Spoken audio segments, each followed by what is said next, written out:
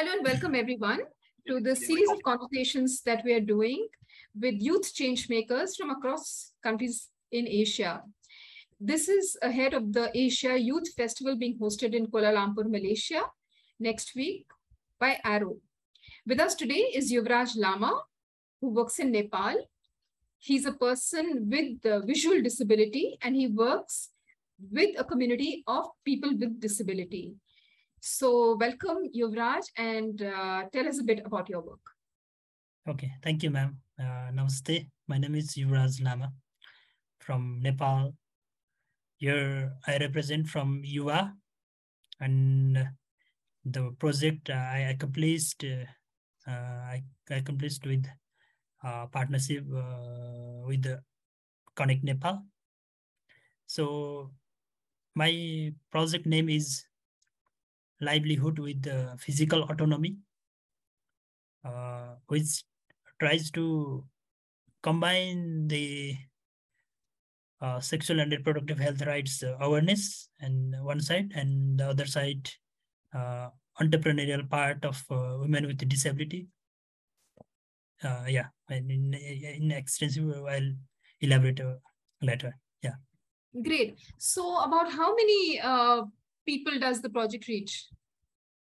Yeah, recently, yet the whole project hasn't been completed because that pickle making training, that entrepreneurial part hasn't been accomplished, because when I started my project, it has already been started monsoon in Nepal.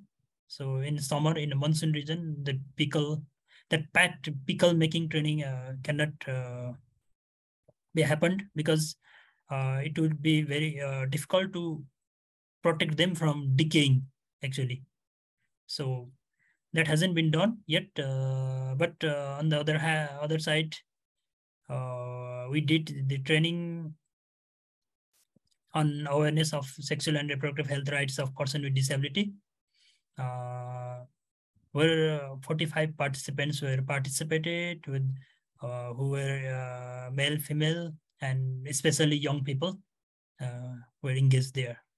Yes, ma'am. Excellent. So tell me a bit about how you thought of this idea and this project, and how did it come into being? Actually, from the very beginning, I was very entrepreneurial. I was having entrepreneurial mindset. So when I joined this Change Makers program, at that time we were given to design one project. So at the very time, I thought that we need in Nepal, we need a sexual and reproductive health rights, very basic, even very basic literacy to person with disability, because they are not aware of that. So on the other side, how we could sustain it for the sustainability, I think I thought that there has to be some part or some action for sustainability. So I thought that we can design an entrepreneurial project to sustain the projects. Yes, ma'am. So the entrepreneurship involves training people to make pickles. Yeah, women with people, disability especially. Yeah. Okay, so they will learn how to make pickles and can sell them, and therefore then earn a livelihood. Yeah, on their livelihood. Then the certain portion, I have mentioned there that 30% of the profit, they can use it for the social side, which we call it in Nepal that corporate social responsibility. They can use that fund for reproductive health rights of person with disability, because there are many gaps where we have to work. So that just stable concept, but not yet materialized. So I think we can go ahead, because as by registering the social enterprise, that's all, man. Right. So when it comes to making people aware about sexual and reproductive health and rights, how do you do that? Yeah, first of all, training and workshops. What I did also, we designed training on awareness of sexual and reproductive health rights of person with disability for person with disability. So just workshop and trainings, but also in the community level we have to work, because in individual level, in family level, we just have to work for awareness. So even most of Nepali women were facing double marginalization, women with disability, or triple marginalization they may have faced. So uh, they are very behind in this issue. So we must work, I think, in individual level, in family level, or in community level. So what are some of the main challenges in your project? So challenges by observing this project. So first, and in Nepal, actually, most of our projects come with the development partners that fund. So I'm planning that I'll do a pickle making training, and they will, because in a sense I'm not being able to clearly mention it, but I'll repeat it. So the challenges are because mostly the NGOs and organizations work from the that donor based for project. So if we try to make if we try to create capital in this year, they are not used to with this. So women with disability or persons with disability, they are dependent, or they are used to with donor funds. So it is not used to with them to create capital by ourselves. So that seemed to be one of challenge, I think, ma'am. And you were really sure when you were justify. designing it, the entrepreneurship part of it was very important to you. You were really sure that you wanted it to be entrepreneurship. Yes, ma'am. But at that time, our mindset and our habit, our daily sets are not designed in that way, because fundings comes from foreign countries, and and then government gives allowances, but that's that mindset, what the we can create our own capital. That's we cannot think. The people with disability are not thinking in that way. So that's I think that seemed to be one of challenges, ma'am. Right. Okay. So you're saying that the SRHR training goes out to people with disability, men, women, youth, but Yes, the ma'am. entrepreneurship part is only for the women, is it? Yes, ma'am. So why is it that? Why not train men and youth also in some entrepreneurship skill? Yeah, that comes with youth women with the disability, actually, because they are facing a kind of they face vulnerability in multiple forms, because being a woman, having a disability, and they are facing, I think, double, triple marginalization in society.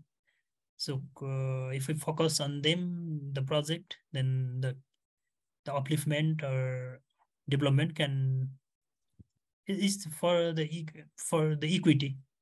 It's just Okay. purpose was based on equity.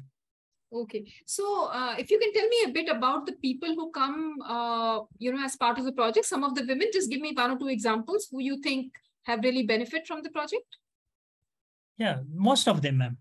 So in that training, that SRHR training, the most of women with disabilities were very, they were not openly talking about these issues. So in the first session, they were feeling shy, and at the very end, they also expect further programs in these subject matters.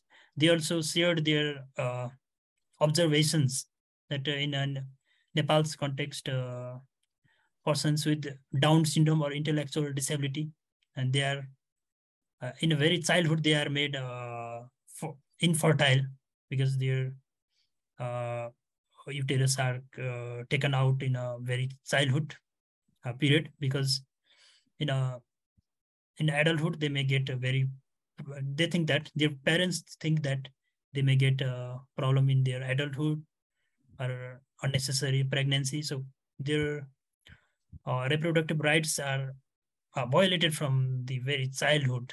So they shared many stories regarding this, regarding the reproductive health in a holistic manner. Yeah. So is that still happening? This thing that you're saying about violation of reproductive rights, or, Exactly. did it happen 20 years back? Yeah, many case studies has been done. So in Nepal's context, there are it is happening. Many case stories are coming. Newspapers, national dailies are publishing these news, not news. Yeah, news. So this is problem actually. So projects such as yours and the work that you are doing, how can it raise awareness at a greater level and make sure that these kind of things don't happen in the future? Yeah, actually, just this is a very small initiative. This is from our side, but we need collaboration and partnership with the local governments, uh, federal governments, and other development partners who are working in community level and who are working in local level. So very significantly, we need kind of collaboration and in a development discourse, because we have some strategies, we have some ideas, but we may not have resources, so they may lack kind of methodology or ideas regarding how to work. So in that gap we can collaborate, I think. Then the work can be in a large form. Right. So the people with disability that the project is reaching out to, just if you can give me one or two examples of the women you think have really benefited from it or engaged very actively with the project. Just give one or two examples of the people so we can understand them a bit more, the kind of disability, their kind of life, how old are they? Just one or two examples, if you could just pick from your group and tell me about them. Yes, ma'am. And in the June 19 that program, we actually at the first time in Nepal, leprosy affected people, right? So they are also come under disability, but they were not engaged in programs of person with disabilities. So at the first time, they engaged in these programs and as a beneficiaries, because they are expelled from the society because having a leprosy. So they are isolated. They are kept in some conservation, or what to say, that centers, special centers. So yeah, we called them in program. Then they shared their stories. Like what exactly I think is what exactly we found is they shared their stories. Like I have a blank now. I think we can edit it, right, ma'am? Sure. Yes, of course, definitely. Yeah. Yeah. Then, yeah, one of women from Gorkha, she shared that when she got married in early age, she got a baby. She gave birth to a baby. Then when she was affected by leprosy, she was kicked out from the home. So she came into the care home. So at the time, she faced many problems, right? So at the childhood, early marriage, or secondly, the functional limitation, or leprosy affection or affect impact of leprosy, or that due to that having functional limitation. So she faced, secondly, she was compelled to kick out from the home. Then being in care home, she is fighting for the leprosy affected ladies. Then she was not known about these rights, actually, reproductive health rights. Now she doesn't have husband. Now even having that leprosy, because after having the medicines it stops, but those some parts does not work. So at the very point time, at the very time, she was not aware about menstrual hygiene, or she was not aware about uh, the overall sexuality. So she was very happy on regarding that, ma'am. Right. So when you do these trainings, do you do them yourself or do you get somebody to do the training? How does it work? Yeah, we had two trainers. One Sanjia Sreshta, who is the fellow of Family Planning Association Nepal. Another one is Sushil Kumar Karki, who is the expert of MHM, menstrual health. Yeah. Excellent. So Sushil Kumar Karki ji. Sorry, screen reading. So, there are two trainers, ma'am, actually. So these trainings will happen for women as well as men and youth. Yeah. Especially young men and women with disability. So it will happen, I mean, separately for men and women, or will it happen together? Yeah, it's together, because it has to be.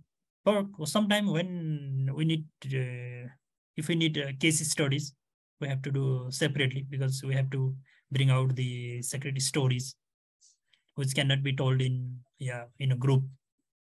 Right. So if you can just talk a bit about the kind of mentorship that the Arrow program gave you to do your project. The DAS, actually, from the very first day, DAS was motivating us to design a project. But later, when I presented my idea, then later Arrow funded with the $500 seed money. So it actually motivated me. It was just a raw idea, but it compelled me to work. So some funds are left. So pickles making training is going to happen by coming December, because we have to collect other funds as well, because it is a bit costly.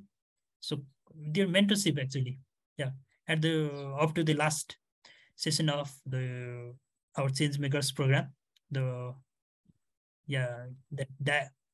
mentorship of DAS Dakshina Modi's, that was very grateful. Yeah, very nice. Great. Thank you for sharing about the work that you do. Anything else you'd like to add about the project, about how it's going, or what you see as way forward? No, so we're looking forward to register the social enterprise. In the same theme, because as I said earlier, so in Nepal's context, there is no provision of registering the social enterprise. Either there is just a company registration that is private limited, or non-profit NGO registration system. So we're trying to seek the midway where we can work from the social side, also from the entrepreneurial side as well. But legally, it is not being allowed, but we're trying. Some of organizations are working in a similar way, but how they are registered, it is not known yet. So we have to seek on that. We have to explore on that. Excellent.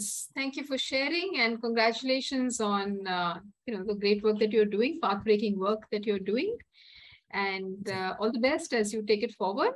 For everyone listening in, this conversation that we just had with Yuvraj Lama of Nepal is part of the series of conversations we are doing with youth change makers across countries in Asia. This is ahead of the Asia Youth Festival happening in Kuala Lumpur, Malaysia next week, hosted by Arrow. And if you're interested in knowing more about the festival, please look at the Arrow website, and look forward to more of these video conversations with these amazing young people from across countries who are doing such amazing work in their communities. Thank you, Yuvraj, and bye for now. Thank you so much. Thank you.